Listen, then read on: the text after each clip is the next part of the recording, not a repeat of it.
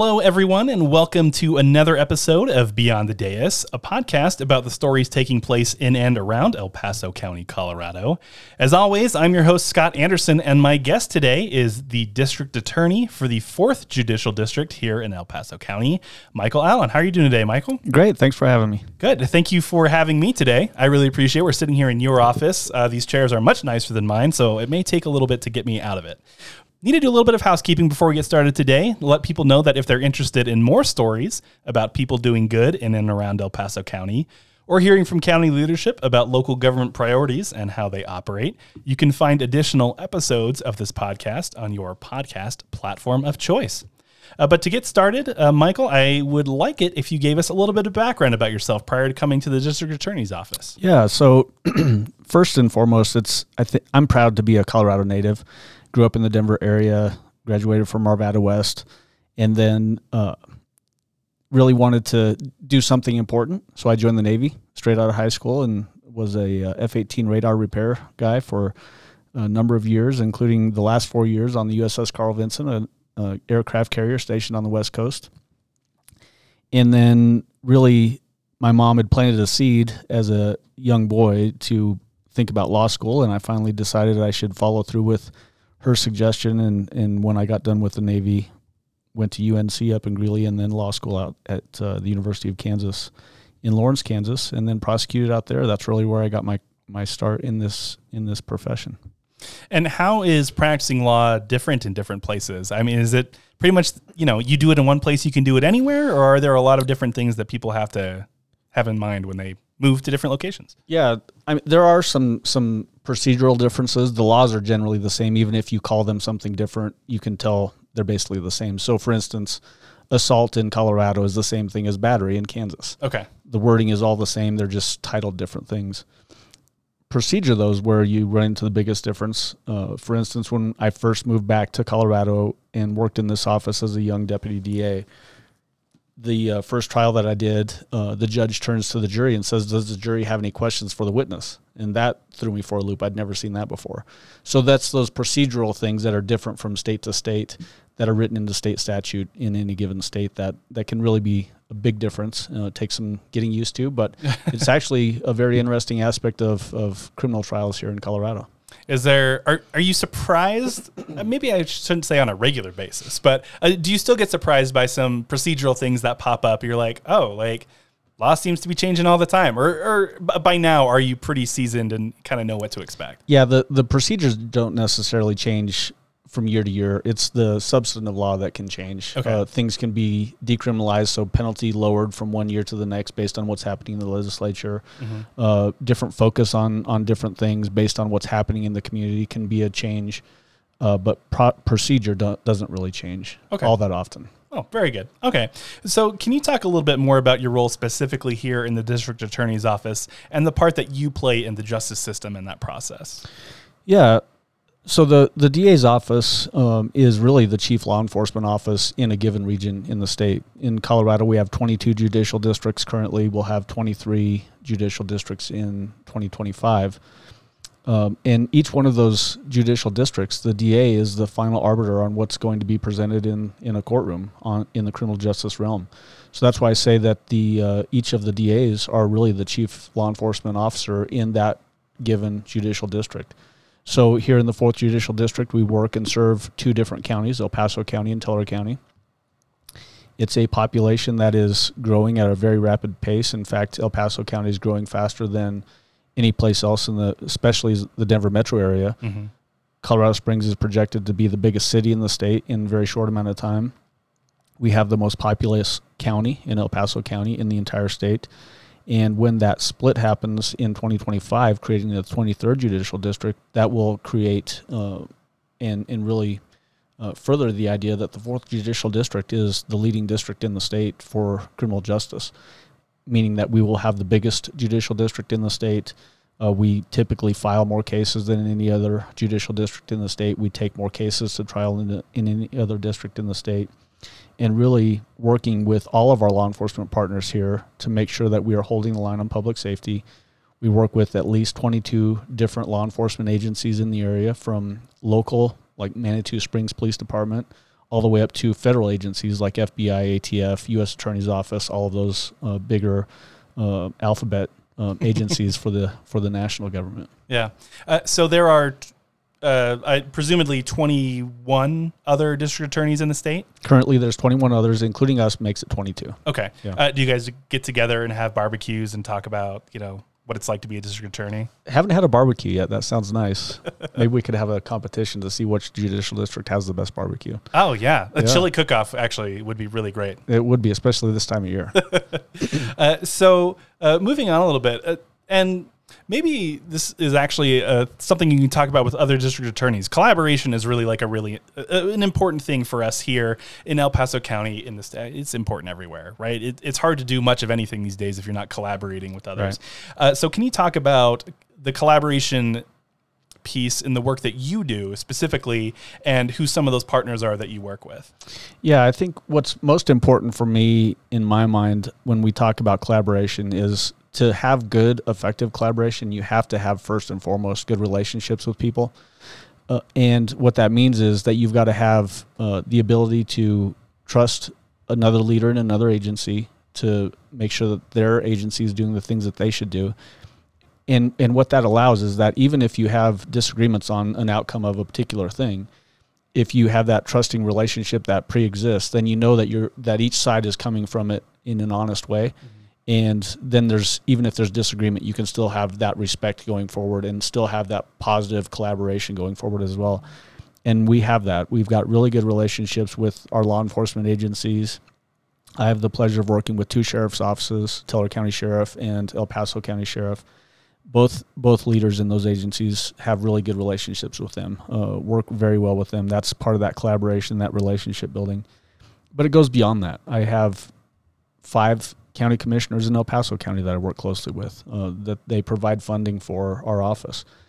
I also have 3 county commissioners in Teller County that provide funding to this office and really have great relationships with them as well. And again, it gets back to that trust, professional collaboration, and ability to see what the goals are for each individual agency and achieve the goals as best we possibly can, knowing that there are limitations. Mm-hmm. We would love to do a lot more, but we rely on taxpayers to provide funding for this office, and then we are expected to fulfill the goals of the taxpayers to make sure that we're holding line on public safety. And it requires that collaboration and trust with our law enforcement agencies, private agencies in the community. It could be TESA, it could be Safe Passage, mental health providers. We obviously have what in my mind is an exploding problem with mental health in this country, and even here in the 4th Judicial District, where people's needs are not being met in an effective way. So someone like me, and I consider myself to be like a regular Joe, generally speaking, doesn't have a great idea of what the DA's office actually does. I mean, outside of standing in front of a jury in a courtroom, which I'm sure anyone who's seen Law and Order would probably it comes to their head, right? But what are some other things that the office does that you can maybe help explain more about how the DA's office itself operates? Yeah, I prefer A Few Good Men over Law and Order. Just for the record. Know what? I do too. So I appreciate the reference. Yeah. So really what we do is we collaborate with our law enforcement agency partners. We have people that are on call, and what that means is that if a murder happens in the 4th Judicial District, we've got people that are actually responding out to the murder scenes right alongside with uniformed police officers that are investigating that case. And they'll stay with that case all the way through that initial investigative phase, all the way through trial and sentencing, ultimately, if there's a criminal conviction.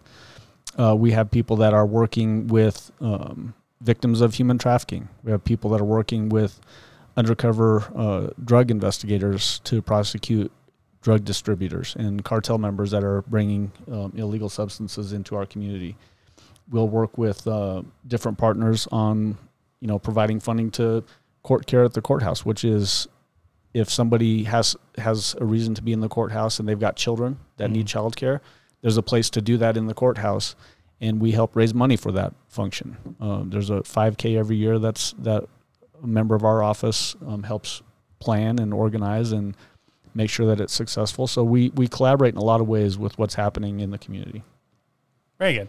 And so in the past year, there have been a couple really big cases here in El Paso County. It'd be hard not to be aware of them if you've lived here in this past year, some of which have even garnered national attention. When you're in charge of cases like that, how are you able to manage, I would say, like meeting expectations from so many other entities? I mean, you have political pressure, I'm sure, which exists, the victims' families, of course, and then even the media at large. Like, how do you manage all those expectations between all those individuals?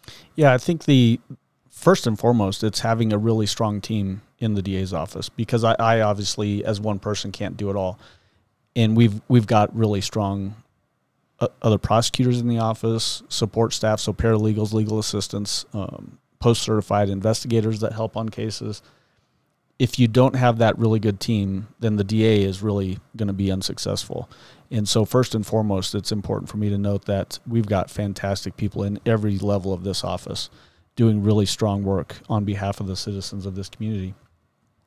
And you're right, there are a lot of pressures that come with those types of big cases. It can be political pressure, wanting to see somebody, prosecuted to the fullest extent. If it's a really big, impactful community interest case, it could be maybe the other direction, that somebody thinks that somebody shouldn't be being prosecuted for a case, even though the evidence in law says that they should be prosecuted. And so those political pressures absolutely exist. One thing that I think is important for a DA, and specifically me, is to keep a focus on what does the evidence show, what does the law provide guidance on, and if we follow the evidence in the law, then we're going to result in justice for whatever particular type of case it might be. And that holds true for small cases, and it holds true especially for big cases that have that big community or even worldwide impact. And we had 2 big cases that we were getting international attention on, obviously this year. Yeah. So correct me if I'm wrong, the DA's office is an elected position. It is. Correct. Yeah. So, I mean, when we talk about political pressure, right? Like how much, or I guess how difficult is it for you personally to balance what is right in seeking justice with perhaps what is popular, right? Because those two things don't always align. And, I think the person that's in your shoes should, of course, clearly be focused on the justice part of that. But again, it is an elected position. So how do you, I guess, maybe prove to the people who have put you in this office that, justice above all is really what is important, and not scoring points with, the public, I guess? Yeah. Well, it really comes back to, in my mind, the motto that we have subscribed to in this office, which is we have an office mission that says we're going to collaborate with law enforcement in the community to follow the evidence and achieve justice, whatever that might be for a case. But more succinctly, Martin Luther King Jr. has a quote, "The time is always right to do what is right." Mm-hmm. And what that means to me is that we should be guided by the evidence in the law. And even as the elected district attorney who will be up for re-election, if we're doing things that are right by the law, I'm comfortable standing on that platform and justifying our efforts on anything that we've done. And if the public agrees with that, then obviously they have a way to reflect that agreement. And if they don't, I'll still sleep soundly at night knowing that we did the right thing, regardless of what the political pressures might be. And I think that's important for a role like this. This is not the traditional elected office. We have serious work that we're doing that impacts people in a very dramatic way every single day. Every one of our cases reflects the idea that the victims in a case and the defendant in a case, they're living real life in the courtroom the very worst day of their life. And I think it's important to reflect that in our efforts and making sure that we're following that law and the evidence to achieve justice, regardless of what the political outcome might be. Right. Okay. Yeah, no, I really like that. Thank you. So one event that's actually taking place today, for those listening, we're recording on September 15th, is something called a Second Chances event. So this is something I've never heard of before, and maybe you can let me know if this is a common thing or not. But can you talk about the idea behind these warrant forgiveness programs and why you think they are so important? Yeah. Well, first I want to talk a little bit more wider scope about second chances. The vast majority of people that end up in the criminal justice system probably made a bad decision as opposed to they are a bad person. And really, I think that's where the importance of having contextual experience in prosecution is so important, and that's really separating the wheat from the chaff. If we can divert somebody out of the criminal justice system because they made a bad decision and help them be in a better place in the future so that they're not impacting other community members in a negative way, that enhances public safety. Just as much as if somebody is a bad person and we prosecute them and put them in prison forever, that also enhances public safety for a specific community. So both things are equally important, and it requires that, again, that contextual experience in prosecution and law enforcement to achieve and understand those differences in the gray areas in cases. We have a very strong tradition here in the 4th Judicial District of subscribing to second chance opportunities. Our Veterans Trauma Court is one of those opportunities.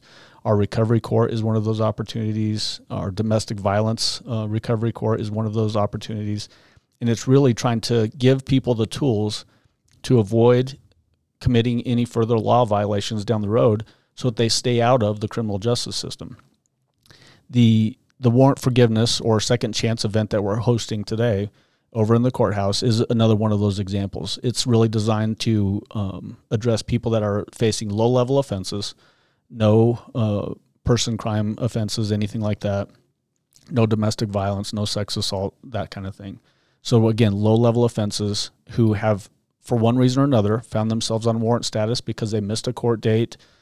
They can come in knowing that they're not going to get picked up on that low-level offense, can get back on track, and not have that worry that the next time they're at the grocery store and they see a cop that they're going to get arrested. It's really helping them get back on track, get back to being right with the law, and making it a productive outcome in the long run. So what do you think an event like that does for someone who finds himself in that position? Like what do you think goes through their head when they think, like you've kind of talked about a little bit how when people are in these situations, they're often at the lowest point in their lives, right? Yeah. Like when people find that they do have a second chance, right? When that exists for them, what do you think that does? It's hard for me to get into the head of people in that way. I suspect that there's probably some amount of distrust. They maybe don't trust that it's actually going to play out the way that it's being advertised to play out, that it potentially is a ploy to just get them to show up and then they get arrested anyway. I hope that's not the way that they think about it. I hope they see this as a chance to get right with whatever they're facing. And I hope what it also ultimately does is builds trust in the criminal justice system. After all, everything that we do in the criminal justice system is a human function. It's part of our social contract between government and the community to make sure that we are doing things to better serve the community. And I think that's what these efforts are all about, is better serving the community, get people back on track to being productive members of the community. And if it takes a second chance for somebody that just made a bad decision, we should all be for that. So I've had the opportunity to speak with a few different nonprofit organizations since I started the podcast. It's actually been really great. And they have close ties to the justice system. You mentioned TESSA earlier. Forge Evolution is another one that I can think of. Can you talk about how valuable organizations like that are for the DA's office and why residents should be using them as a resource? Yeah, oftentimes most residents probably won't even know about places like TESSA or Safe Passage or even Forge. It won't be until maybe they become victimized in a case and then are introduced to these resources. The important way that community members, though, can be supportive of these agencies is, one, to look out for fundraising efforts for those places. I know Safe Passage does fundraising efforts. I know TESSA does as well. I believe Forge does. And that's a way to support agencies that are directly serving victims, helping them navigate through the criminal justice system as a victim, which can be, maybe people understand this or maybe they don't, can be very traumatic by itself, navigating through it as a victim. It can be very frustrating, probably the most frustrating thing that a person will ever have to deal with. And that is because the criminal justice system, once it gets into the courts, moves at a snail's pace.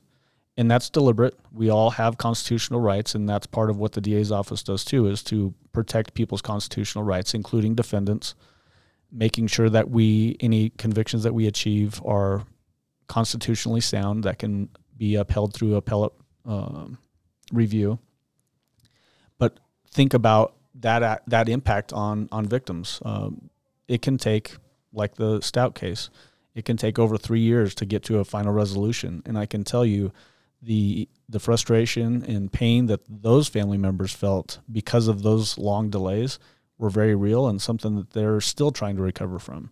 And so places like Safe Passage and Tessa and Forge can really help those victims work through that frustration, be productive participants as victims in a criminal case, and hopefully help them be a part of achieving justice. Yeah, and since you brought it up, I wanted to ask a little bit more directly about it. So the Stout case and the Club Q cases are the two that we were referring to earlier that had garnered that national attention. When you look at those two cases and you compare the one which took years to go through the process and one which took about 6 months, right? How does that like highlight the different ways that the justice system can work, and why, as you've alluded to a few different times, justice takes shape in different forms? Yeah, there's not one thing that is justice. Justice is whatever, again, the facts of a case, the evidence in a case, and the law says justice should be for that particular case. And that's, I think, really, in my mind, the beauty of that word justice. It's so fact-specific outcomes that's important for a community to understand. And you're right, those two cases took dramatically different paths to get to ultimate conclusion through prosecution. The Stout case took over 3 years. It was 3 years and something like 4 months, I think, to get to final resolution on that case, causing a lot of frustration, not just for the victims. Gannon's parents obviously suffered a lot of pain, and they'll never be the same as a result of what happened in that case. But even community members who followed the case sensed the same pain and frustration in the ultimate delays that caused this case to go to trial so much later than the actual offense. And then contrasting that with what happened with Club Q and how quickly we were able to reach a fantastic resolution in that case. Very similar outcomes, very similar in that both offenders will never see the light of day again as a free person. They're going to be behind bars forever. And yet one was able to be very quick and one was much longer. Both cases, though, really highlight what I talked about at the very beginning, which is having a very strong team.